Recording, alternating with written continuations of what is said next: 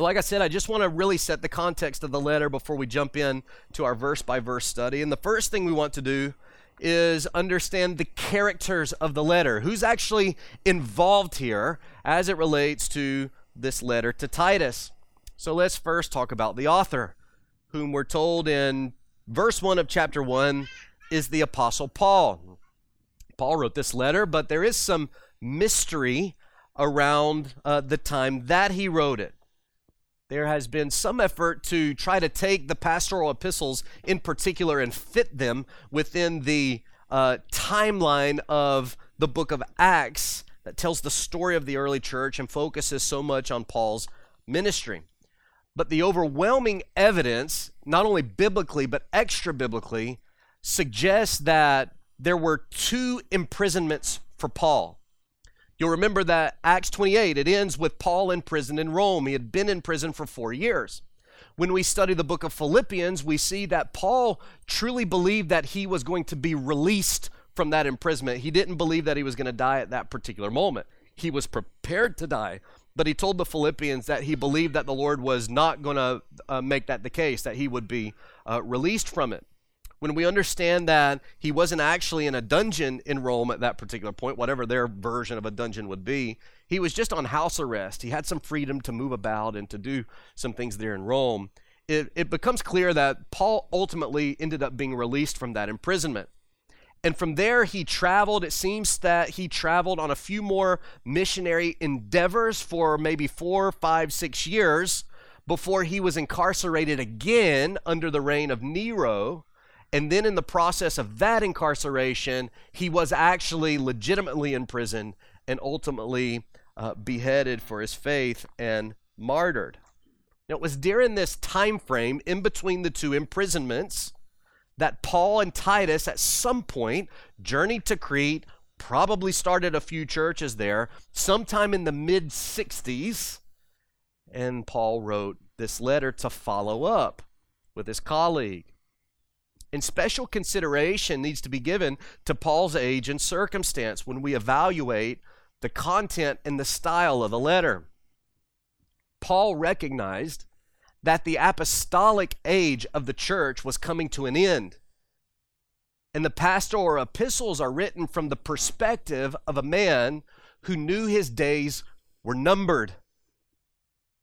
The apostles' doctrine, as far as apostles, as in all the apostles, what we have contained in the New Testament, had already been thoroughly recorded in other books. Titus, having traveled extensively with Paul in his ministry, didn't need an explanation of doctrine or of particular practices. He already knew those things. And Paul trusted Titus regarding those issues, which is why he left him in Crete to lead these churches and to help establish them. This letter should be understood really as a summary challenge to a young companion to which the baton of church leadership was about to be passed. Donald Guthrie said, Titus contains the natural and human expressions of the apostle's own reflections about the future of the work he is obliged to delegate to others. Most of you know that my dad has pastored for over 40 years, and beginning January 1st, he transitioned out of a role of lead pastor at Promised Land Baptist Church and now is on staff as an assistant pastor at Laurel Baptist in Charlotte. And in the process of the last 3 years, he didn't know he was going to end up at Laurel, but he knew that his time, he could sense that his time as a lead pastor was coming to an end, either through retirement or transitioning to a different form of vocational ministry. And over the last 3 years, you know what he's done? He's prepared his church for that moment. He's preached through the pastoral epistles. He's tried to disciple leaders in the church to be prepared to lead the church through a temporary absence of a pastor, a lead pastor in the church. He's tried to prepare them for his departure. That's what Paul's doing here.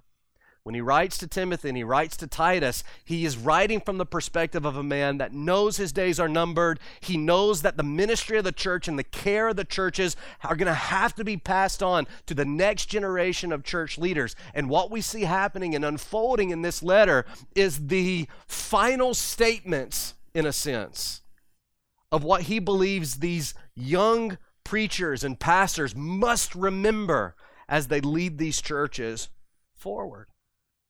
This helps us understand the urgency of tone in this letter.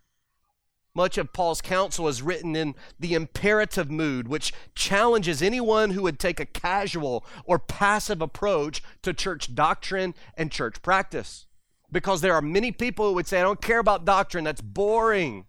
Or who cares about the way the church is structured and the way that things are carried out in a church? I just want to go and be a part of the things that are scheduled if it's convenient for me. No, this letter, the urgency of this letter, challenges that type of spirit.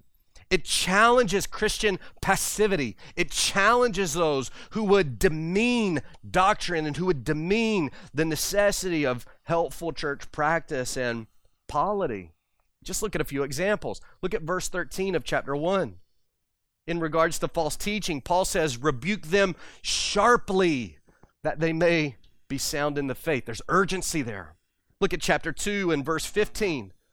At the end of this section on discipling, he says, Titus, declare these things, exhort and rebuke with all authority. Don't let anyone disregard you.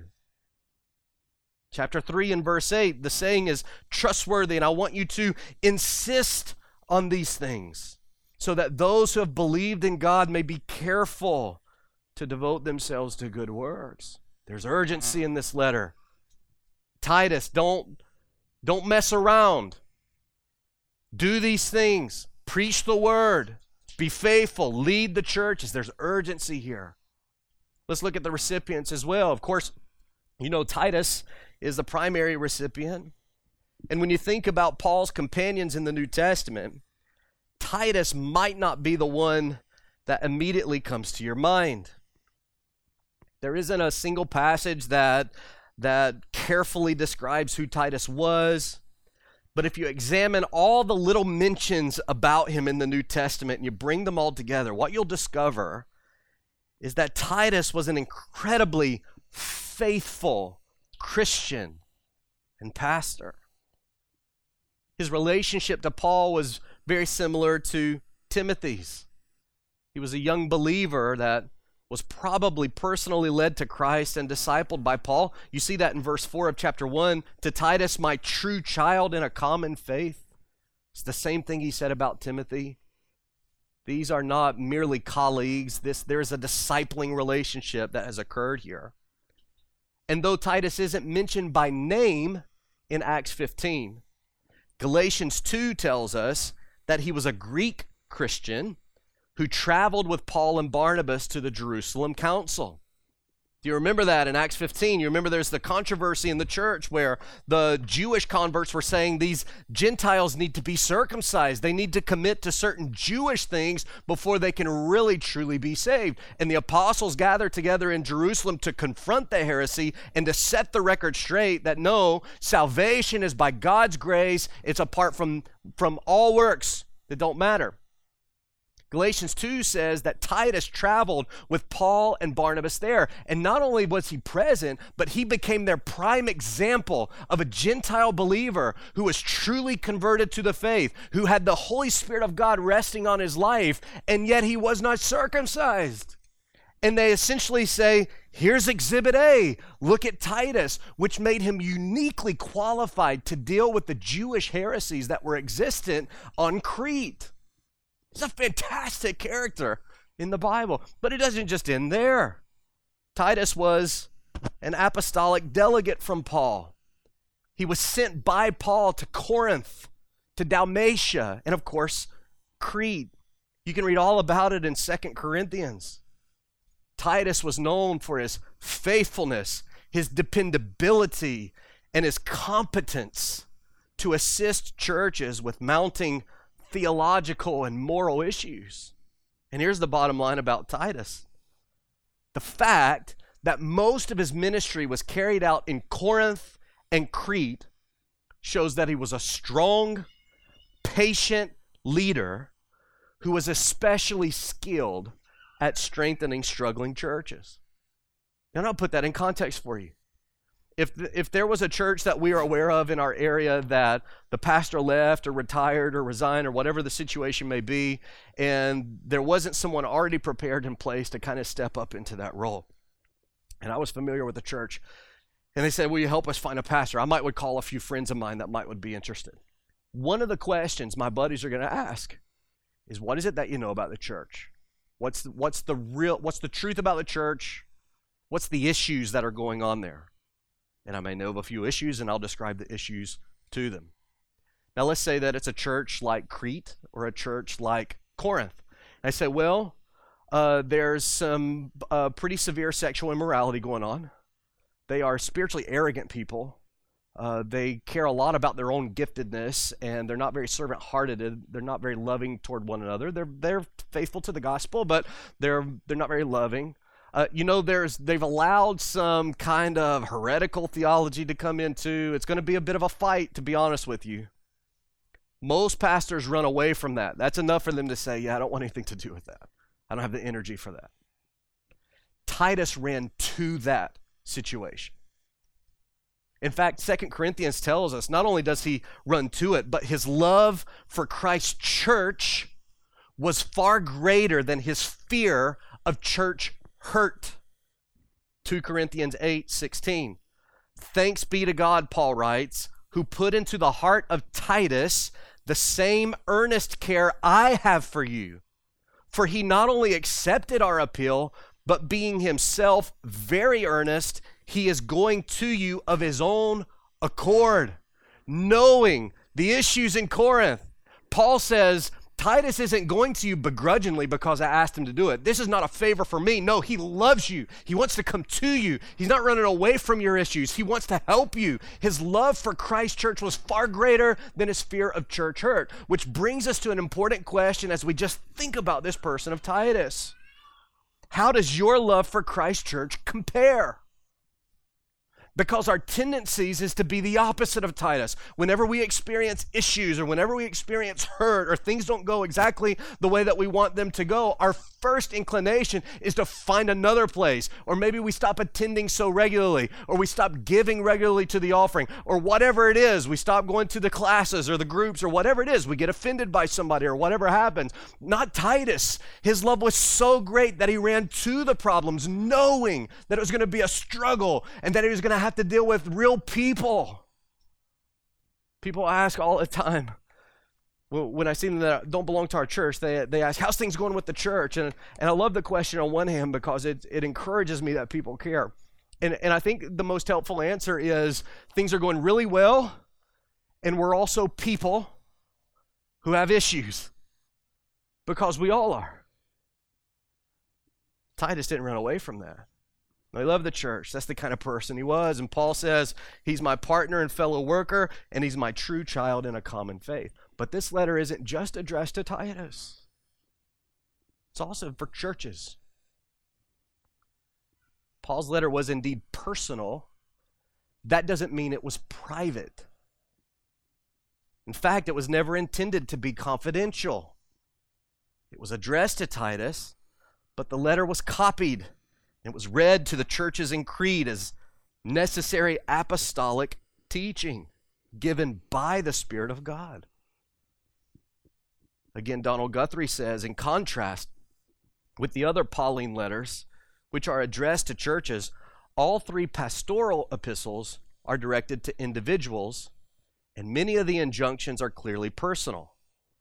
Yet much of the material appears to be designed for the communities to which Timothy and Titus were ministering. Thus, they are generally thought to be quasi-public epistles. Now, here's why that matters. The early church treated this letter to Titus not as a unique keepsake of Paul's personal correspondence. Like you might go to the museums in Washington, D.C., and you might find a set of personal correspondence between some historical figures of our nation. That's not why the church kept this letter. Scribes very carefully, meticulously, from its delivery, begin to copy it and transmit it and share it with churches in their area. And eventually this letter began to spread to other places around the world so that other Christians could see not a writing from Paul, but so that other Christians could see the Word of God. The only reason for the church to take that kind of care in personal correspondence is if they truly believed that it was inspired Scripture, which means that Titus was not simply for Titus. It was for churches, given by God for churches both then and now. And that's reason enough for us to take it seriously. That's the characters. Quickly, let's look at the circumstances of the letter. Well, there's no indication that Paul ever journeyed to Crete in his missionary journeys in Acts. But according to verse 5 in chapter 1, clearly he and Titus had gone there at some point and probably had established a few churches. It's also likely that there were already some other Christians there based on some Cretans being present in Jerusalem on the day of Pentecost. I think it's safe to assume that some of them were converted and went home and began maybe some small churches. So there's Christians there, at least at the point that the letter was written. The congregations, as I said before, were young church plants. They were being tested by heretical theology, and they were being tempted by an immoral Cretan culture. Paul eventually moved on from Crete, but he leaves Titus behind. That's the circumstances here. And he leaves him behind with a particular task. Here's Titus's task. He was to set things in order, verse 5. He's to set things in order so that the gospel of Jesus would be proclaimed, the apostles' doctrine would be preserved, and fruitful Christians would reflect the kingdom of God to which they belonged. And the letter is a follow-up to Titus to challenge him and encourage him in the work that he was left there to do. Now, the circumstances on Crete were no different than our own. We too are constantly embattled with heretical theology. Perhaps even more so today, where information moves so fast and you can get on YouTube and find people with millions of views on a YouTube video and you really have no idea where they came from, and very quickly you can get sucked into a heretical theology. We're inundated with that. They seem to be friendly to our cause, but when we really dig down, they're not full of good works, God-glorifying works, but evil works. Just like the churches on Crete, we need to be diligent to set up structures that will help us continue to proclaim the gospel, preserve sound doctrine, and produce faithful disciples. It's the circumstance. Let's quickly overview the contents and then we'll pray. Here's the theme. The theme of Titus is the inseparable link between faith and practice, between belief and behavior. And this truth is based, according to the ESV Study Bible, this truth is the basis for its critique of false teaching, as well as its instruction in Christian living and qualifications for church leaders. The structures in Titus aren't the goal. The structures in Titus are the means to accomplish the goal, which is gospel fidelity and good works that glorify the Lord. And the bottom line in Titus is that belief affects behavior. Doctrine produces devotion.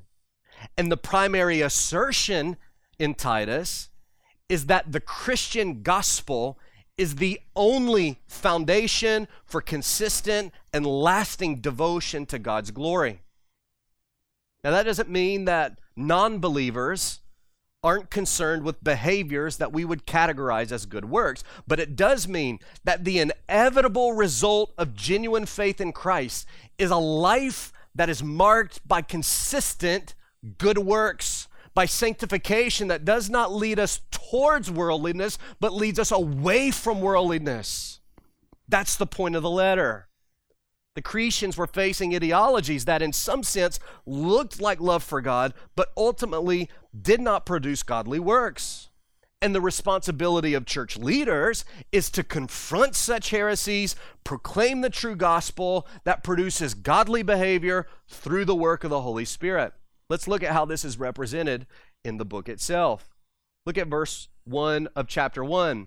Paul, a servant of God and an apostle of Jesus Christ, for the sake of the faith of God's elect and their knowledge of the truth, which accords with godliness. In other words, faith in Christ and knowledge of sound doctrine produces godliness.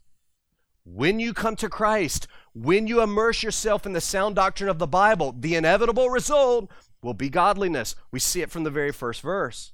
Not only that, we see that evil works demonstrate one's alienation from God. Chapter 1, verse 16, look at that with me. They profess to know God, but they deny him by their works. In other words, our behavior exposes the true nature of our beliefs. And one of the things that comes through strongly in this letter is that if you claim to know and follow God, but you have no interest in living in obedience to God, you're not interested in the 6 things that we've covered earlier that are all rooted in the scriptures. You don't really have a lot of interest in doing those things, but you want to say that you belong to God. My friend, you're not a Christian. You're not a Christian. Because faith in Christ and sound doctrine from the Bible will inevitably produce good works through the work of the Spirit. That's the urgency of Paul's writing. Don't let the heresy seep in, because the heresies won't produce godliness, which shows that you've lost the gospel. And if you've lost the gospel, then what's the point? He says sound doctrine confronts cultural norms. Look at verse 12 and 13 in verse 1 in chapter 1. We read it a while ago. One of the Cretans, a prophet of their own, said, Cretans are always liars, evil beasts, lazy gluttons, and this testimony is true. Now look at chapter 2. We won't read all of the first 10 verses. We'll just pick some parts around. Teach what accords with sound doctrine, verse 1, because older men are to be sober-minded and dignified and so on. Then the older women, likewise, verse 3, are to be reverent in behavior and so on. They're to train younger women to love their husbands and so on, self-controlled, pure, working at home. Younger men are to be self-controlled, so on and so forth as it goes. There's a stark contrast here that Paul is painting. Here is how the world lives. Here is the fruit of Christ's work in a believer's life. Let me give you some examples. This isn't very different than our own day. Our culture says that the idea of male headship in the home and wives primarily as homemakers is oppressive, demeaning, and abusive. The Bible says right here in verses 3 and 4, older women are to so train the young women to love their husbands and children, to be self-controlled and pure, working at home, kind, submissive to their own husbands, that the word of God may not be reviled. What's the point here? It doesn't matter what the cultural ideal says. Christianity will always stick out in the crowd. It will always look different. And we'll get there in a few weeks. Paul's point is not that women can't work outside the home. His point is that according to the scriptures and God's design, their primary role, their primary concern is to care for their homes and to care for their children. Well, that flies in the face of cultural ideologies today. And at some point, we're going to have to come against this truth, and we're going to have to consider, am I going to go along with what I feel like is best in the cultural ideologies, or am I going to come to the scriptures and I'm going to be obedient to what the Lord says produces good works through the work of the Holy Spirit in my life? You say, well, I thought Titus was going to be an easy book. Well, it might not be that easy for us. How about another one? Have you ever heard of quiet quitting? It's a buzzword today. Essentially, quiet quitting is an employee of a business who only does the bare minimum necessary to maintain their job. They refuse to actually go above and beyond anything that they've asked to do. We're told, this culture says, that this type of behavior it's encouraged, it's probably good for your mental health, and this degradation of any kind of power structures in our culture says that your boss doesn't deserve for your hardest work, so just do whatever you got to do to get a paycheck and move on. What does the Bible say? Look at chapter 2 and verse 9. Bondservants, this is really slaves and masters. I think it applies to our work. Bondservants are to be submissive to their own masters in everything. They're to be well-pleasing, not argumentative, not pilfering. That means thieves. They're not to steal from their business. They're not to steal time from their business, but showing all good faith so that in everything they may adorn the doctrine of God our Savior. And here's the point. The issues mentioned in Titus are not merely behavioral qualities. They're characteristics of Christ's kingdom people. They confront what is acceptable in cultural ideas because they mark the lives of individuals who ultimately do not serve the kingdom of this world. And if you belong to Christ, you are a stranger here. You are not serving this world, you are serving His kingdom, and your life is to reflect that kingdom.